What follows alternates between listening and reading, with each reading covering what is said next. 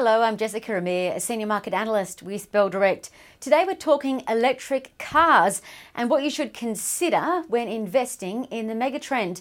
We know Norway and the Netherlands are totally banning petrol cars, and 30 countries are planning to be emission-free by 2050. And in Australia, the Aussie government thinks in 9 years, over 70% of new cars sold will be electric. So car makers, they're taking centre stage on global markets, and on the ASX, lithium companies are producing some of the best returns in the market this year.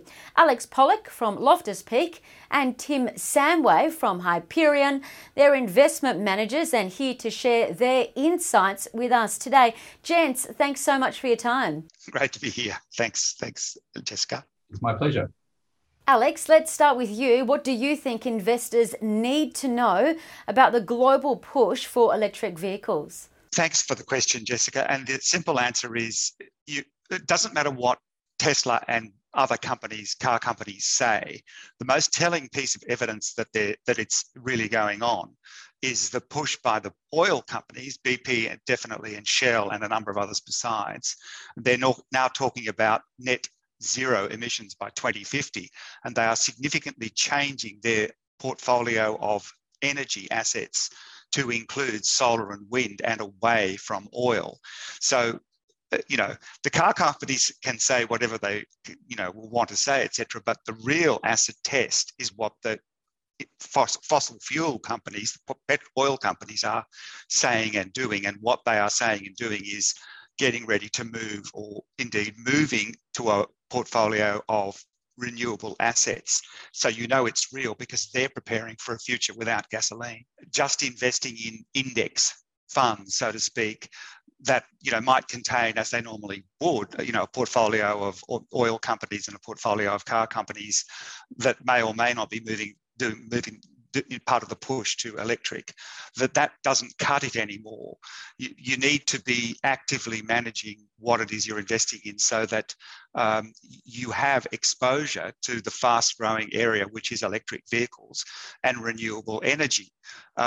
That's the kind of simple takeout for investors, and you don't get that by investing in most index funds, so to speak, which still have, heavy component of fossil fuels in them, and possibly even car companies that are not making the shift.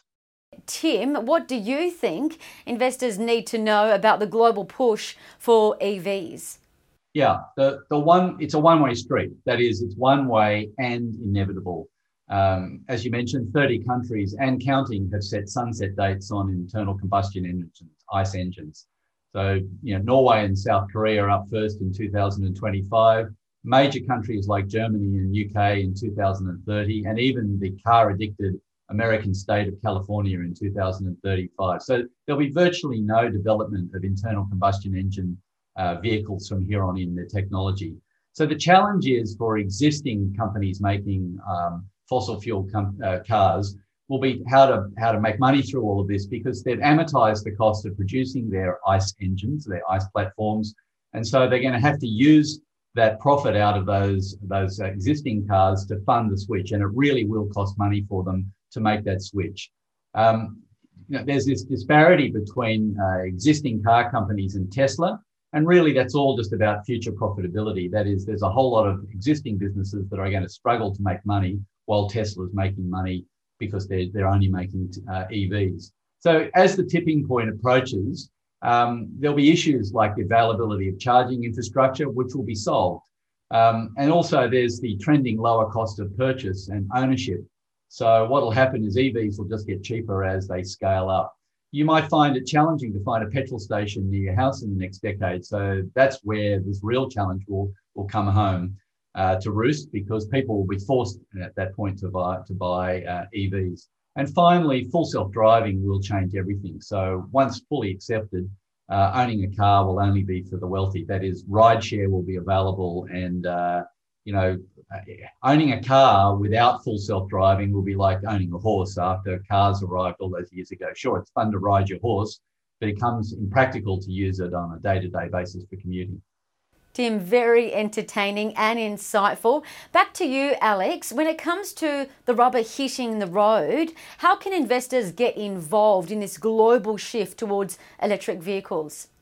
Well, the obvious things are, by lithium companies, get involved in wind system companies.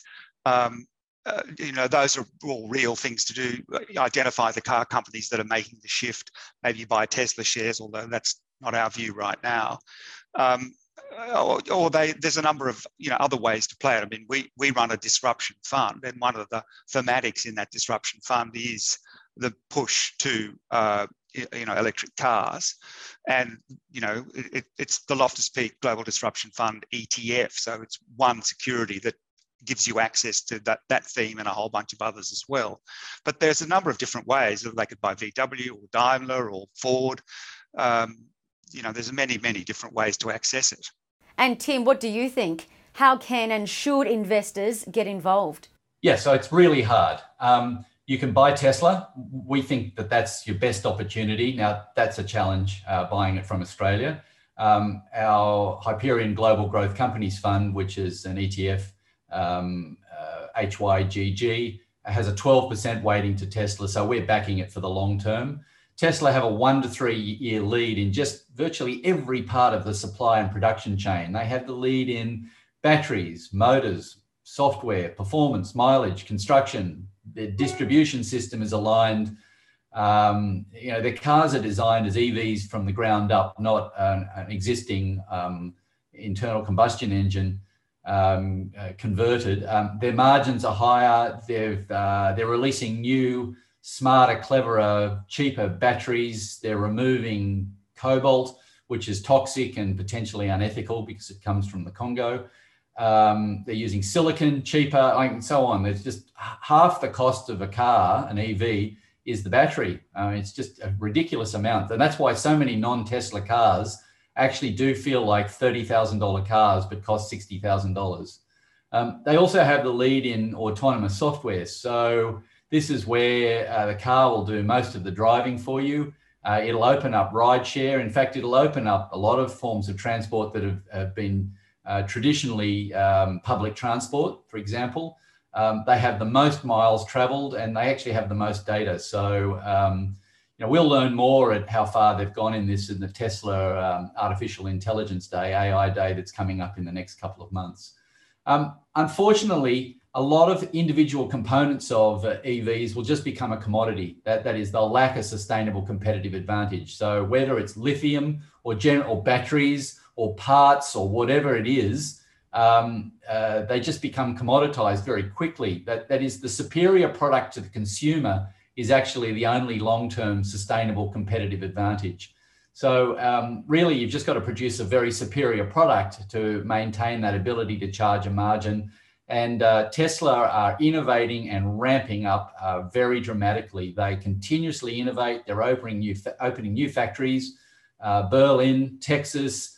We think they can get to the point where they're producing 10 million cars a year. And so that the result of that is that they'll be worth many times today's current share price.